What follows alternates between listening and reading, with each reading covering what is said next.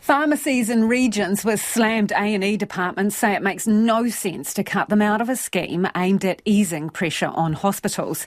The government pilot program pays pharmacies to consult on a range of minor ailments during winter and to supply funded medication in a bid to take pressure off GP clinics and A&Es. It is free to eligible patients, including Māori, Pacifica and under 14s, but it's restricted to districts that the government says it's selected based on hospital emergency department capacity and pressures. Pharmacists have written to the Health Minister saying some of the worst hit areas have been excluded from the scheme.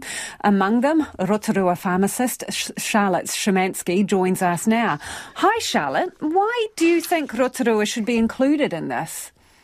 Hi Lisa, I think Rotorua should be included where we've got lots of patients in that target population. We know that we've got a high level of deprivation in this area, and there are many access barriers to receiving treatments. So to be able to come into your pharmacy without having to make an appointment or, pay anything is a huge win for patients in our area. Yeah, the government says it chose the areas based on A&E capacity and pressure on those departments. I know some of your pharmacy colleagues have been doing their own assessments, and what has that told you about those pressures? Well, we're intrigued, especially with Waikato Hospital, which has really important impacts for Rotorua Hospital because patients that can't be treated here and in Taupo get transferred to Waikato. And we know that their ED is absolutely slammed. It was all over the news on Monday morning. So we can't understand how Waikato isn't a priority hospital and the flow on there to Rotorua and Taupo, which are high needs regions. So the pharmacies there are not part of the scheme. It is not considered, no. Waikato is not considered to be in that pressured region with A&E and GPs. No, they aren't considered to be a priority hospital.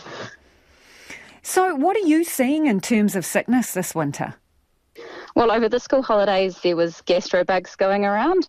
So one of the real problems with gastro is that it causes dehydration, and to be able to easily nip that in the bud before it becomes a bigger problem, it would be amazing. And under the scheme, we would have been able to give out electrolytes, especially for young kids, for free, without having to go to a doctor, for free, and avoiding the downstream effects of dehydration. So that's something that would be key.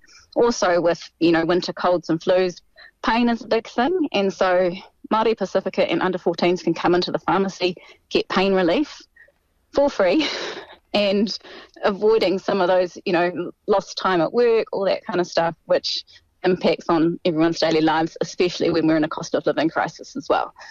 Yeah, how hard is it for people to get into a GP in your region too, Charlotte? I believe it's quite tricky depending on which medical centre you're at. I heard of one person yesterday who couldn't see their GP for 4 weeks. Right, and so that means that's time for a condition to escalate, right? What do you know about the cost of hospital care or a night in hospital versus the $25 that the government would be subsidising a pharmacist to see a patient in the initial stages of illness? My understanding is that an admission to hospital is about $503, and if that involves an overnight stay, it bumps up to about $7,000. So you think it would make a significant difference to expand this program? Well, I have an issue because they're calling it a pilot. Yep. So it's been rolled out to 825 pharmacies. There's about 1,000 or slightly more pharmacies in New Zealand. So I don't think that it's a pilot, that's a rollout. And so it really doesn't make any sense to exclude 20% of pharmacies. Thank you for joining us this evening. That's Rotorua pharmacist Charlotte Szymanski there, who believes that scheme, it's called a pilot by the government, should be expanded to more pharmacies around the country.